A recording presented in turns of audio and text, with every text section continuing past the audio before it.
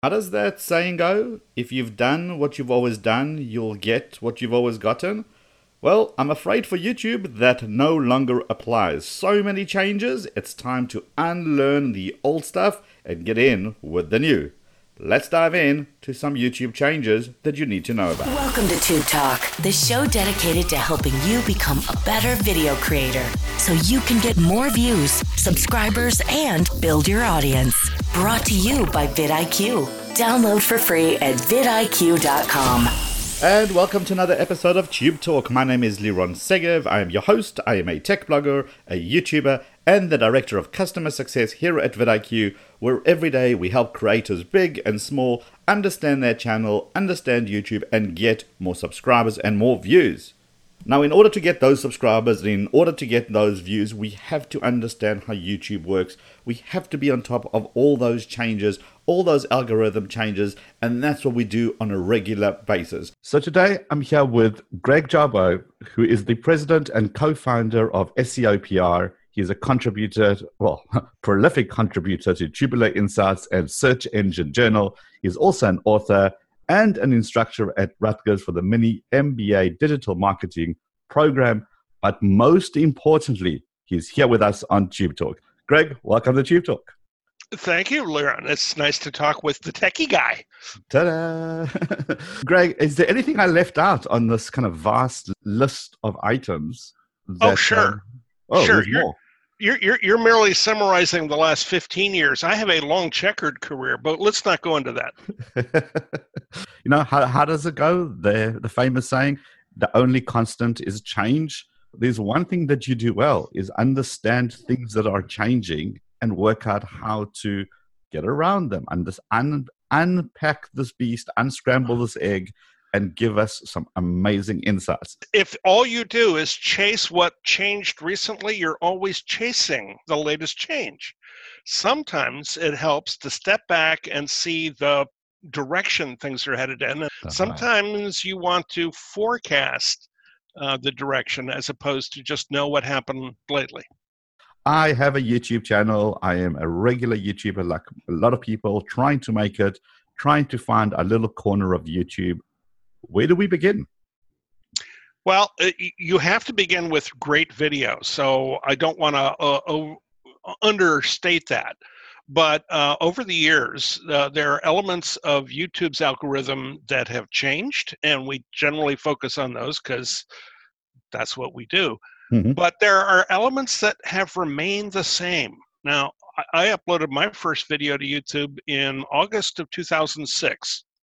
And I thought I was late to the dance because, YouTube had been around for a whole year and I was finally getting to it. But over all that period of time, one of the constants in YouTube's algorithm has been relevance. So if you've made great video, terrific. Mm-hmm. Then when it comes time to write your title, write your description, select your tags, they need to be as relevant as possible. And that part hasn't gone out of fashion. That part, there are people who would skip over it because, but that's the same. The answer is, it's one of the few things that hasn't changed. So focus there. Making good content. That is what people are there for. We want to be entertained. We want to be educated. We want to do it in a way that we can relate to.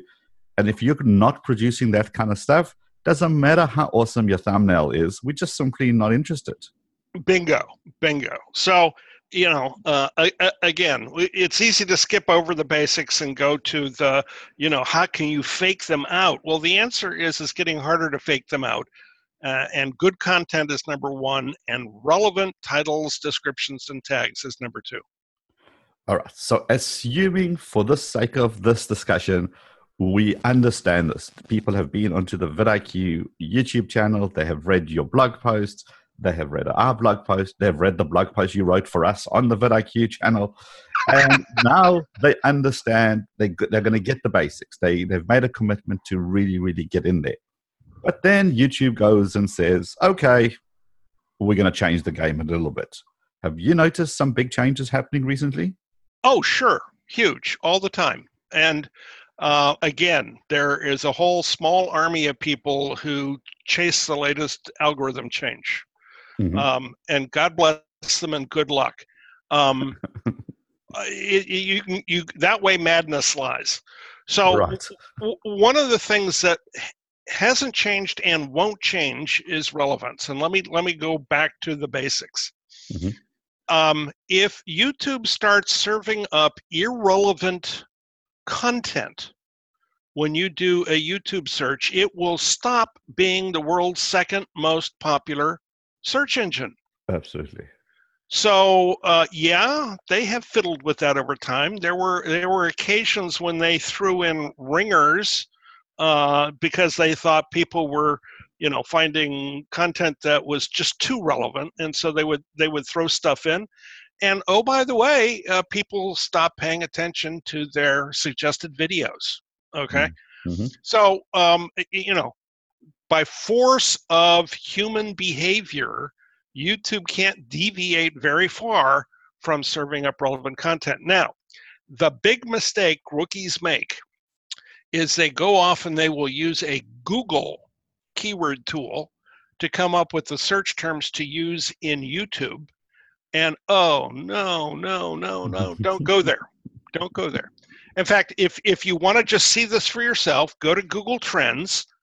And the default result for any keyword that you put in there is going to be what they call web search, which is a search on Google. But guess what? There's a tab that you can go and look for YouTube search, and you will often find that the term that seems to be trending in Google doesn't exist at all on YouTube. So again, recognize that it's a different set of users who know they are on a video sharing site. And so the terms that they're looking for are frequently similar but different. I love that. And I can tell you from personal experience, literally yesterday, I had someone telling me that they're about to launch this new channel. They have done all their research. They've listened to all the advice. It was all to do with RVing and kind of how to buy your first RV. And I said to her, well, is there a marketplace for this? Are people interested in this topic? And she says, yes, I went to Google Trends and it's cooking. And I did the exact same thing you just said. I put in the same search terms. And instead of saying web search, I said YouTube. And the results were flat. Now, had she just simply gone ahead and done that, she would have essentially had a channel that might be amazing, but the search volume's not there. People don't care for that kind of topic on YouTube. Is there an overlap between Google searches and YouTube searches? Like we've seen those snippets coming up now in search. We've seen video coming up in search. Are the two worlds going to collide at any point? Oh, they do on occasion. Yeah. And if you are, let's say, a type A personality that wants to overachieve, you go look for the overlapping terms that are both popular on Google as well as YouTube, and you hope to get that incremental hit from Google search results on top of the YouTube search results.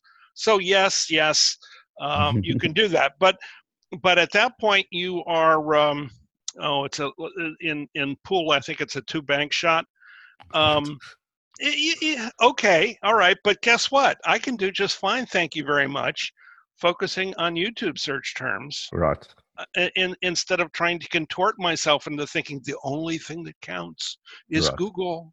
And the answer is turning up in Google's nice. I'm not going to sneeze on that. But turning up in YouTube is nice. Yes. And you have a lot more elbow room to work with. Maybe experiment on the odd occasion, maybe even write a blog post and have all these things kind of intertwine, but it shouldn't be your pass or fail metric. Right. Gotcha. I am looking at my YouTube's trending. I am doing my research. What's my next step? Well, then you have to choose, but choose wisely, as I think the movie line goes. In the early days, I would take advantage of every last character in the title and the description. The tags were always a sort of a guesswork as to how many tags YouTube wanted. But in the title, you had up to 100 characters, and so I used to advise people, if you can come up with a title that is 99 characters long, then you haven't left anything on the table. Because who knows, maybe you'll get found for the fifth search term that you've stuffed into that title. Right. Well, it turns out stuffing is stuffing, and YouTube over the years has not rewarded that behavior. And so what may have been good advice 5-10 years ago is now bad advice today. The right number, according to the research that I write about in a recent post in Search Engine Journal, is about half of that. So if you got up to 100 characters, that's the max. If you can find a headline that's 47, 48 characters long, that's the sweet spot. So you don't have to take advantage of every last word. But what that does mean, and this is the implication, and it goes back to my question about you must choose, but choose wisely. If I'm going to leave the fourth and fifth search term out of my title, then excuse me, what were my top 2 or 3? And I can't be all things to all people, and apparently I'm not even rewarded for trying to be 5 things to all people. Right. So, what are the most important ones? And that's a question that only you and your marketing plan can determine. What are the key things that ought to be in your title? Okay, so, I mean, again, YouTube is making us focused. We know the old days of your channel can do cooking today, vlogging tomorrow, tech the next day, motoring the next day. Those days seem to be, the variety days seem to be a little bit behind us. Now it's all about focus, and really kind of use that first punch, that first 50 characters to get it out there. Exactly. And even people who are in the news business understand this, because in the old days they wanted variety. Yes. And now people like News Now basically are spinning off new channels that focus just on political news, for example. Yes. What about our description? Do we... I was one of the first. And again, believe it or not, I've got a book called YouTube and Video Marketing, an Hour a Day, that was published in 2009. Do not read it. Do not buy my book. It is That's a first. Of date. It is so it's 10 years out of date. Think about that for a second. Yeah, that's true. But back then, I was the first to crack the code to say, oh, wow, you could have up to 5,000 characters in your description. Thank you, YouTube. That's about 800 plus words, depending on how long your average word is. And so, again, back in the old days, I would recommend that, write as much as you can. And if you're a writer, God bless you, that makes you stand out from the crowd of just people who can shoot video and don't know how to write. Well, it turns out that was then, this is now. The new best practice is, again, something underneath about half of what you could stuff into the description. So if you can get 300 to 350 words into your description, you've done a good job. You've gone beyond the, 2 or 3 sentences that most videos have, but you haven't filled it into the brim with words that may not have been, quite as useful. So a little under half, 300 to 350 words in your description. And again, that means you're going to have to choose. What do I put in that? It's going to be more than a sentence or 2, but it's not, 800 words anymore. And, be selective to tell the most important element of your story. And do we still use keywords in our descriptions? I think so, but I would use them sparingly. I tend to try to write with synonyms as often as possible because it's good for humans, but it also turns out to be remarkably good for algorithms as well. As they've gotten more mature over the years, they understand what synonyms are, and they make the arbitrary and whimsical and capricious decision that synonyms are probably good writing. So guess what? It turns out if you use good writing, then you are doing what the algorithm is trying to guess at that you should be doing. Okay, now the next part is the one that's used to be insanely important. Now it doesn't seem to be. Let's talk about video tags. Yeah, I think it's still insanely important. It's I think it always was. Believe it or not, in the early days of YouTube, you could actually see the tags that somebody was using. It was right there underneath the description. And then YouTube decided, oh no, we can't let that happen. And so the tags became invisible. But just because they became invisible, I don't think that means that they became less important. It just meant that they became, I don't know, I got to guess. And now there's tools like the one that vidIQ makes that let you see the tags again. And oh, by the way, now they may have always been important, but now you can see them again. So I think tags are key. There are times where if I'm going to put a keyword in my description, boy, I'm going to put it in my tags. If I've got a synonym in my title, you better believe I'm going to get that in my tags. But here's the trick. Here's the new trick. I generally take about 80% of the space that I devote to tags. And you can have anywhere these days of anywhere between 30 and 40 tags. I try to set aside 80% of them that are unique to this video. Right. And I try to take the last 20% and say, okay, those are the tags that I want to use on every video on my channel. I want people who finish watching one of my videos to realize, oh, by the way, I have other videos. Yes. And yes, I got to get this video found. So I'm going to do that with 80% of the tags. But I'm going to take the last 20% and, And again, at the end of the day, YouTube is a search engine. It wants to marry those relationships. You want to force those relationships between your videos, and the tags is a great place to do that. I always put in my channel name. I put in my name. That's my constant between all my videos. Everything else becomes unique to that particular video, giving YouTube the metadata that it needs to kind of understand what this particular content about. But I want to force those relationships between my videos. Let YouTube suggest the next one for me. And again, at one point in time, I would recommend, only pick 12 tags. Mm-hmm. And at one point in time, that seemed to be the right number. The right number is now about 3 times that number. Right. So does that mean tags got more important? No, I think what YouTube recognizes is that only a small number of videos are going to be found as the number one result in search.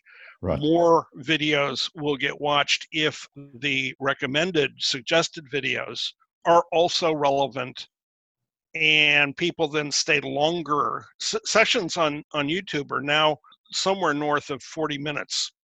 That's average. And as a result, I'm not making 40-minute videos. I don't know about you. Definitely not. But what that does mean is that people in that session are not only watching my video, they're probably watching 4 or 5 or 6 other videos, and hopefully a couple of those are also mine.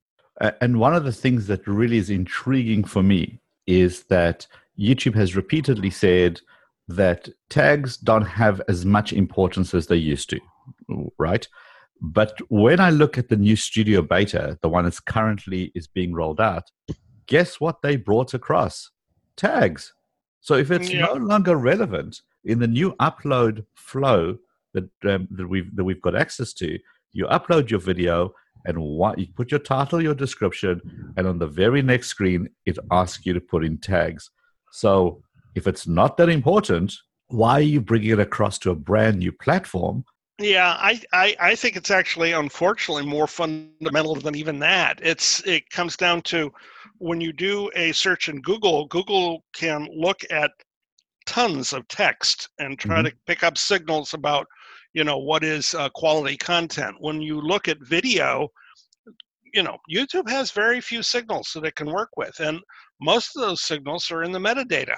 Hmm. So I think tags are one of those things that will continue to be important up until the day where YouTube is transcribing what is said on the video Right.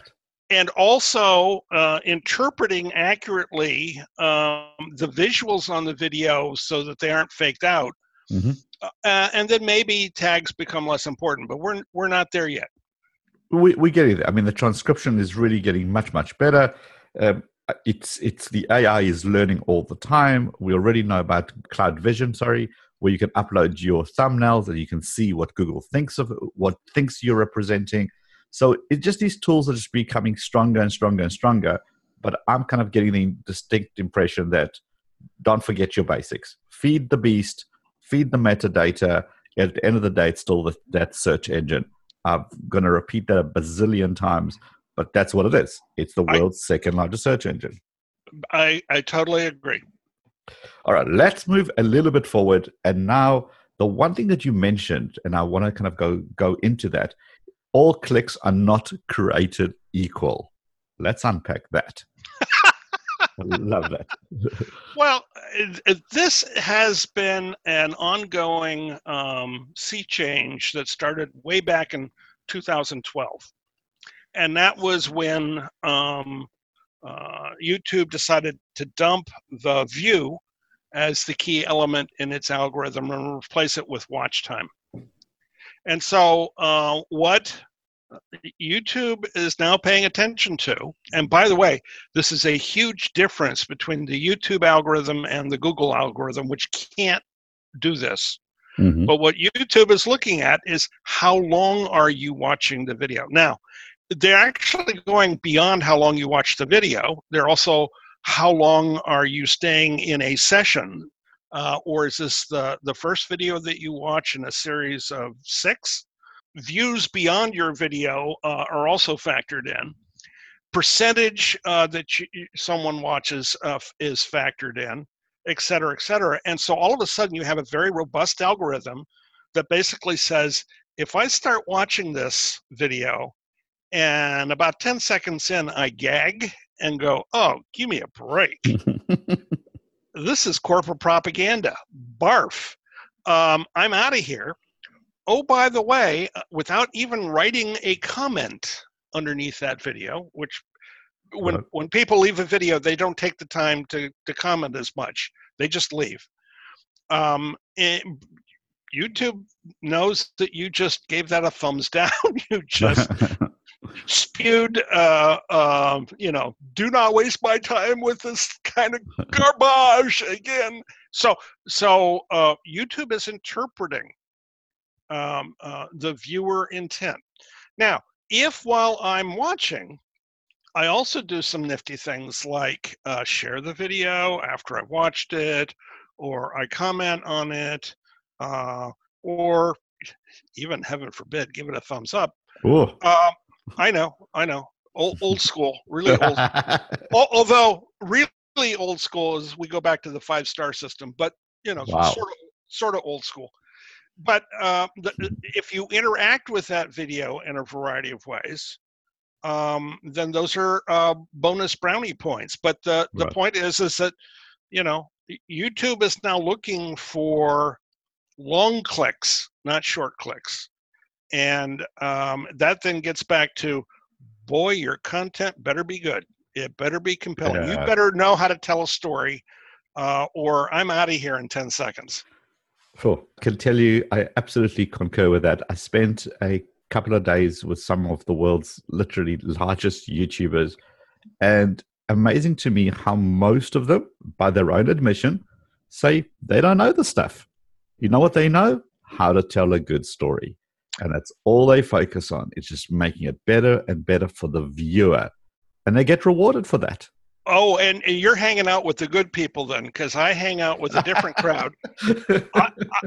I hang out with, how do I say this? Agency types Oh, who know how to create a TV commercial in 15 seconds yeah. and think that's all you need to do on YouTube, right? And the answer is, oh, man. So I have to get them to unlearn what they learned in a different medium to take advantage of this new one. Well, maybe this is the part of the checkered background that I didn't delve into that I should reveal now.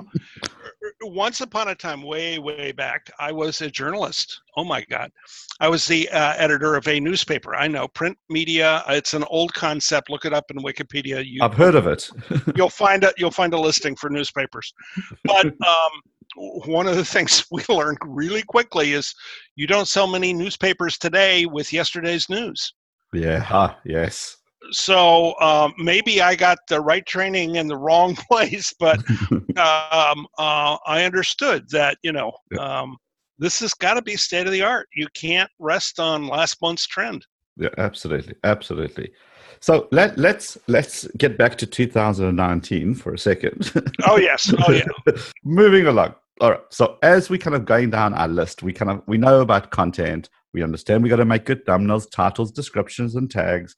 We now understand that content is key and not all clicks are created equal. Still love that.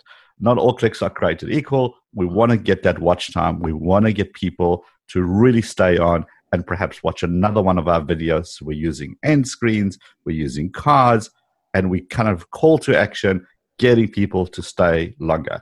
Are we not going to win this? Are we going to get 1 million subscribers by tomorrow morning? Maybe, possibly. Okay. Some people do. Yeah. So it helps. How many subscribers do you have? Because they're going to be notified that you've got some new content out. And if you've got, let's say PewDiePie numbers, then guess what? Every new video he puts up gets about 1 million views in the first day. So, yeah, it happens. It happens. But for most of us, mere mortals, right. You were going to have to work at that. But it's worth knowing that the YouTube algorithm is now looking at your channel and trying to figure out how many subscribers and total views your channel has. And that's part of the algorithm that sort of determines, you've got a track record. You are worth boosting in the rankings because you've demonstrated in the past that you could do this. So that matters. Another thing that matters, and this is one that snuck up on me, is the length of videos. Now, I have always argued that longer was stronger, but, a lot of people thought that was just strange in an era where a long video meant 2 to 3 minutes. But again, we've seen new data that says that the sweet spot for video is somewhere in the 11 to 16 minute range. And that's a lot longer than most of the content that most of us are making. And again, it plays to the watch time algorithm. But if you know how to tell a story, why cut it off, at 4 minutes or 5 minutes, just because that happens to be the length of the normal, let's say, popular music video? Guess what? Michelle Phan is the one who pushed to get the 10-minute limit on YouTube expanded to 15 minutes because she couldn't finish putting on her makeup in 10 minutes. And guess what? People were watching all 15 minutes. Yes. So if you've got content that is compelling and useful and interesting and takes you on a roller coaster ride, wow. Boy, does the YouTube algorithm reward you. And again, incrementally, you're going to be building your total views as well as your subscribers. And you're going to get all the other magic benefits that come with the metadata optimization. Oh, absolutely. Each channel is different. So know your own audience, know thy audience is critical. But I have a feeling you don't agree with that. I don't. Okay. Oh, okay. I'm very open to new ideas. Hit me. You heard my tisk. I did. Okay. Well, here's the deal. if you're looking at your analytics, you're trying to drive forward looking through the rear view mirror, because all it will show you is what you've done up to now. And frankly, what most people have done up to now has been pretty cautious. And I find very few people who are really, really experimenting by pushing the envelope and let's test something we haven't done before. Then, if you see that, well, that bombed, we'll never do that one again. Okay, fair enough.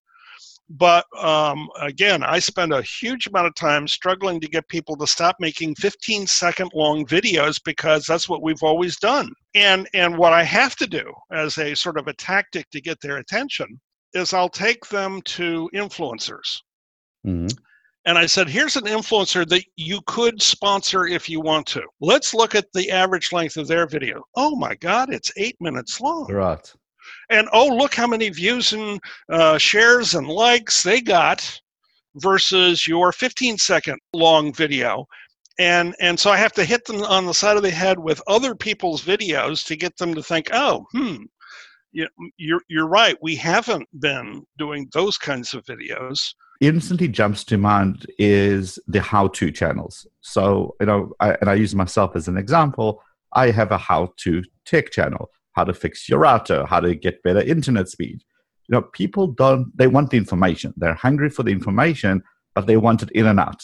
If you start telling long stories, either I'm a bad storyteller, which are 100% possible, absolutely, or people just want to know, how do I fix my toilet? How do I unblock that drain? They just want the information. They don't care about the other stuff around it. What do you think? Well, it's almost right, but here's how I would frame it. You don't want to tell people how to fix half of their toilet. And come back next week and we'll fix the second half of your toilet. In other words, you, believe it or not, you are trying to tell a story. It's just the format is such that here's the problem. Here are the parts that you're going to need to get ahead of time. Here's the right order to put those parts together. Here's the way to test that your solution is working. In other words, you still want to go through a sequence. Right, of course. And it may not be anecdotal, it may not be funny, although, boy, it really helps if your personality helps make that process an enjoyable journey. Right. But nevertheless, people still want to, get me to the conclusion. And so it is a form of storytelling. It's just not a entertainment-based form. It's a more logic-based form. But guess what? If you want to find it, it's in a book written by Aristotle called Rhetoric, and these storytelling methods, and there are more than one of them, have been around for a couple of thousand years, and they still work. Adapt, improvise, overcome, to quote Bear Grylls. Bingo. Okay, fair enough. Actually, I think he had a 5-part outline, which is get their attention, state the problem, state the solution, explain the benefits of the solution, and then talk about next steps. But yes, there are formulas for all of this. So the kind of, as we kind of wrapping up, and we've spoken about a lot of really deep insight, which is going to give us lots of food for thought. I know for myself, I've made notes, and for all of you listening out there, don't worry, I got you covered. Everything will be in the show notes, so all these links will be there as well. Now, I want to move on to a question that I have been wrestling with, which is the value of embedding a video versus not embedding a video. Here's what I mean by that, for those who don't know.